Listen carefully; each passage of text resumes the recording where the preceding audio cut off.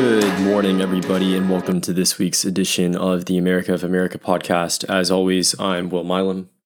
Before we begin today's episode, I want to take some time to apologize for not having episodes out these last 2 weekends. 2 weekends ago, I got back from the Red River rivalry game in Dallas, so the OU Texas game. We got whomped. We got beat pretty bad. It was awful. Had a good time. Got to see a lot of my friends, but man, it was bad. And I was just very tired when I got back. I was exhausted. I just didn't have the energy to put out an episode, so I decided I was going to put it off for a weekend. And then last weekend I was sick, which was very uncomfortable and very unenjoyable. But so my voice and my energy levels were just not really there to be doing much podcast recording. So anyway, I am feeling much better. OU's on a bye week. Thank the good Lord. And now I can get back and we can talk about some spooky and macabre happenings in the state of Oklahoma, as it is still October. Today, we're going to talk about the serial killer, the Oklahoma City Butcher, whom I like to refer to as the Oklahoma City Ripper, because it appears that some of the crimes, well, I want to say that the crimes were inspired by Jack the Ripper, who's a notorious English, serial killer that did his work in England. We're not quite sure if he is English or not. But I would say that his crimes in Oklahoma City were based on those of Jack the Ripper, even though that's not quite true. But I just like to refer to serial killers as the Ripper, as if it's possible, just because I went on a deep dive of Jack the Ripper about a year ago, and it took up a lot of my mental capacity at the time.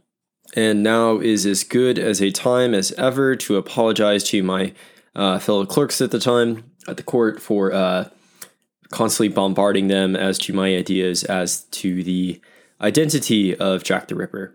But the problem is, though, the Oklahoma City Butcher, or Ripper, I'm just going to call him the Ripper for the rest of the episode, is kind of it's interesting and also terrifying and horrifying, obviously, as all death is, especially homicide.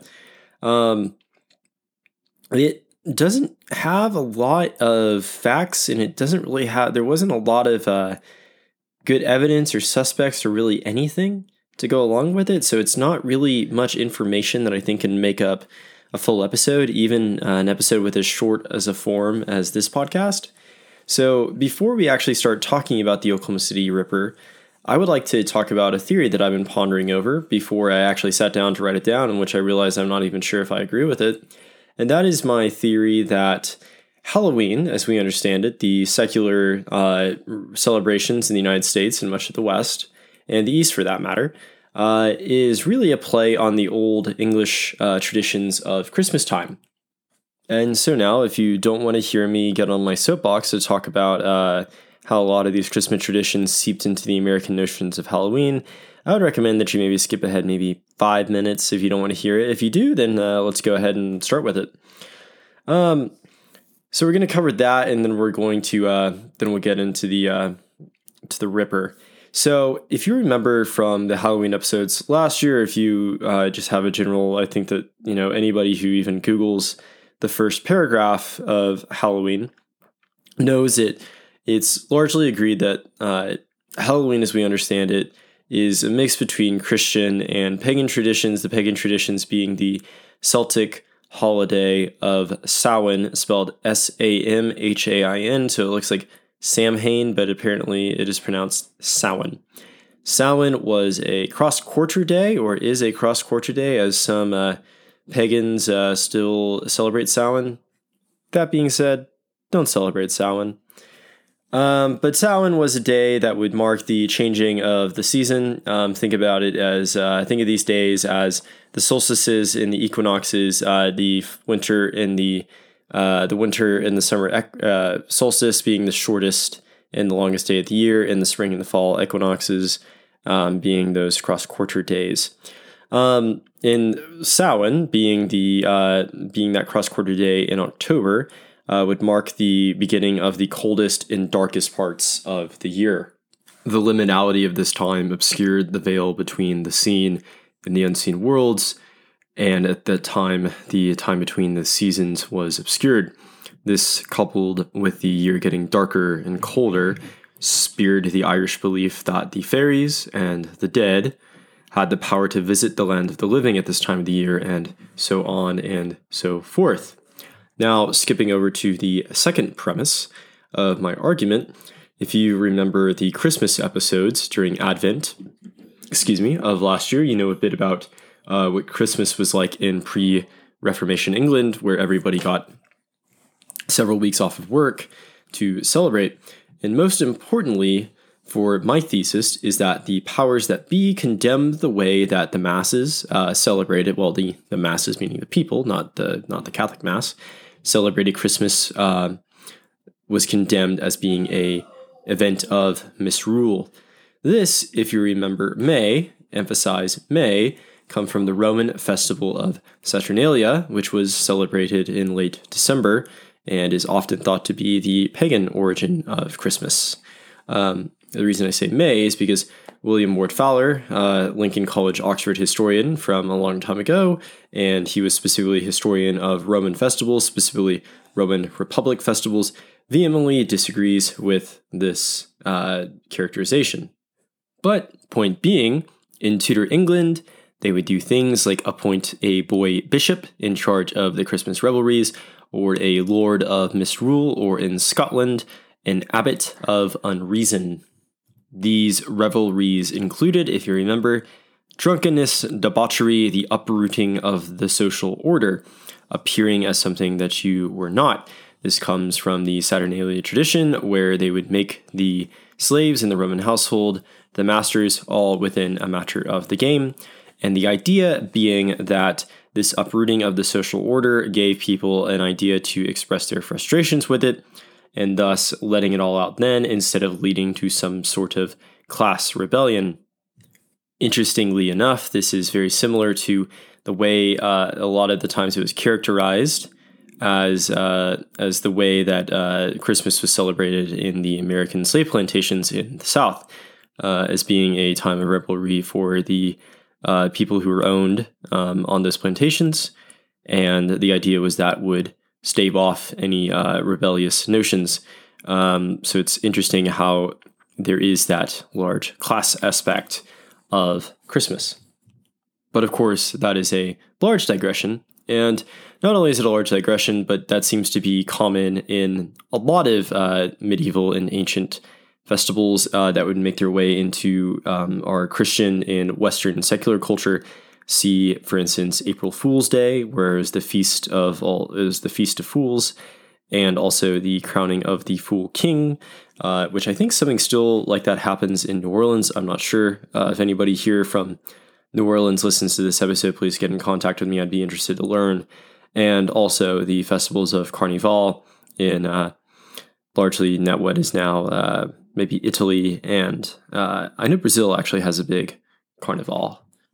But if you also remember, these specifically English celebrations, especially in America, were banned outright by the Puritan sects of the Church of England. And in the English Civil War, after the parliamentarian victory, this led an animosity towards his Christmas celebration, seen as a wanton drunkenness that was unfounded in Holy Scripture. And even in the Restoration, meaning when King Charles came back, or Charles II came back and took the throne of England, many clergymen in England ceased celebrating Christmas. And in America, Christmas celebrations were never really popular, especially in New England, in the first place, because they were largely Puritan who looked down on those festivals, and it became less of a thing after independence because they were seen as English. In fact, although this is outside the scope of this episode, I believe that I think that I'm in good standing here, that most of American Christmas traditions are actually more German and Dutch rather than English, as a lot of the English traditions are now German and Dutch. But all that being said, what we had was a adoption of a festival in this country that was in the cold and the darker parts of the year, in what brought about much revelry, debauchery, and feasting. And with the celebration of the Catholic and High Church Anglican parts of America being the mid-Atlantic and the southern regions, what brought about was the Feast of All Hallows, being November 1st and November 2nd, the Feasts of All Saints and the Feast of All Souls, which, in my opinion, would bring about the adoption of the old-style celebrations in the old Christmas mold. Though, now that I think about it,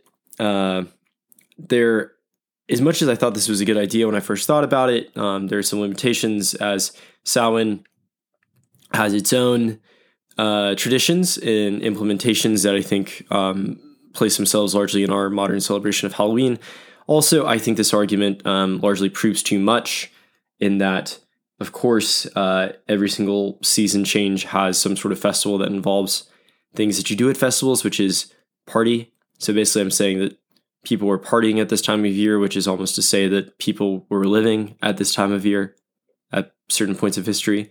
But I would like to think that it's interesting that maybe we borrowed some of the old style Christmas celebrations in October, as being a guy who wants to synthesize the secular Christmas and Halloween celebrations, as I really enjoy both those holiday seasons.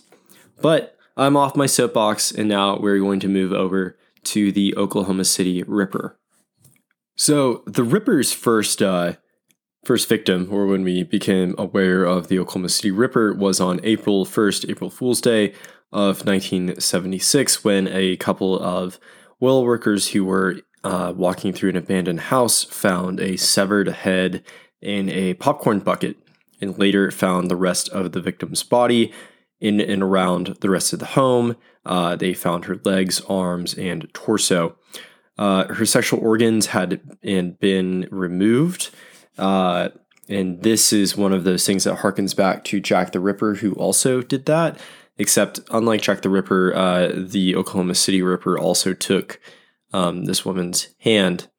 One of the most tragic things, aside from the obvious tragedy of the death, was that this woman, whose name is Kathy Lynn Shackelford, was not actually identified until 1993. So for between 1976 and 1993, we had no idea who this victim was. Kathy Lynn Shackelford was an Oklahoma native and a member of the Sac and Fox Nation. If you remember Jim Thorpe, Jim Thorpe was also Sac and Fox, and Miss Shackelford ran away at the age of 17 and apparently was living homeless in Oklahoma City, which is very unfortunate, because it looks like that made her, without a support group, made her a target for such a monster as this. Then, 3 years later, on April 19th, 1979, a group of children playing basketball in Oklahoma City in an alley discovered a severed human head. And over the next few days, the remains of this woman's body were found throughout that same neighborhood where her head was originally found. Much of her body was wrapped in bags and newspapers. And one of the notes of the crime scene was that, of the crime scenes, was that there was an absence of blood, as the body parts had been washed before they were left. This woman's hand, pelvis, head, shoe, and other bits of flesh were apparently found. This woman was identified as 22-year-old Arlie Bell Killian. Killian was a 22-year-old African-American woman in Oklahoma City who had been recently homeless due to a substance abuse problem, apparently caused by physical and sexual abuse that she experienced from her father, and that she had been seen just hours before her head had been found in that park. And over the next 2 months, they were still finding body parts. And they thought that this was a sign that they were dealing with a serial killer, as in the killer later on was leaving more and more parts to toy with police. The last victim was found in 1986, so a full 10 years after the body of Kathy Lynn Shackelford was found. This was 22-year-old Tina Marcia Sanders, who was a homeless Native American woman in Oklahoma City, and identified only because of her tattoos. And she was assessed to be a part of this serial killer victims because they Miss Sanders, like the other victims, was found with her head severed and parts of her body found near where her head was originally discovered. Because of the way Miss Sanders was found, police believed and linked her murders to the previous two victims, believing that they came from a single perpetrator, and eventually or officially announced that they thought that they were dealing with a serial killer.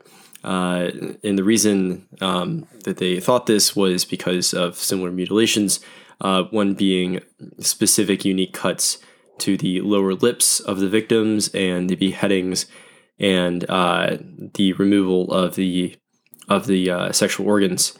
All the victims were apparently young, homeless Native American women. I believe the Daily Oklahoman also described Arlie Killian as African American. So I'm not sure what the discrepancy is there. Maybe perhaps she was both. Suspects were hard to come by. The only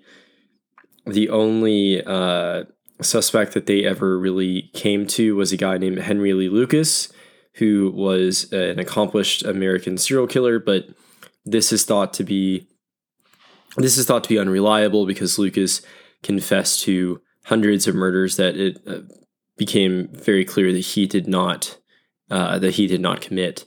So I think one of the most frustrating things about the Oklahoma City Ripper is that we really have no idea who this was. Like I said, the reason that the comparisons with the Ripper are numerous is because it appears that this guy, who I assume it's a guy because most serial killers are male, especially serial killers that target women, had some sort of medical knowledge to be able to remove the sexual organs, even though the guy that I believe was Jack the Ripper did not have formal medical knowledge. But that's a conversation for another time, or unless you want to reach out, I'm happy to talk about it. I always like talking about Jack the Ripper. But man, that's some heavy stuff, and that happened right here in Oklahoma City. Thankfully, it's been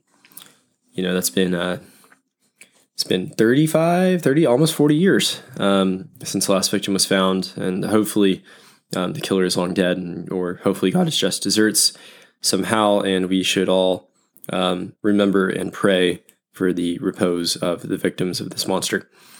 With that, that wasn't even like a happy, spooky story. That was just sad and macabre.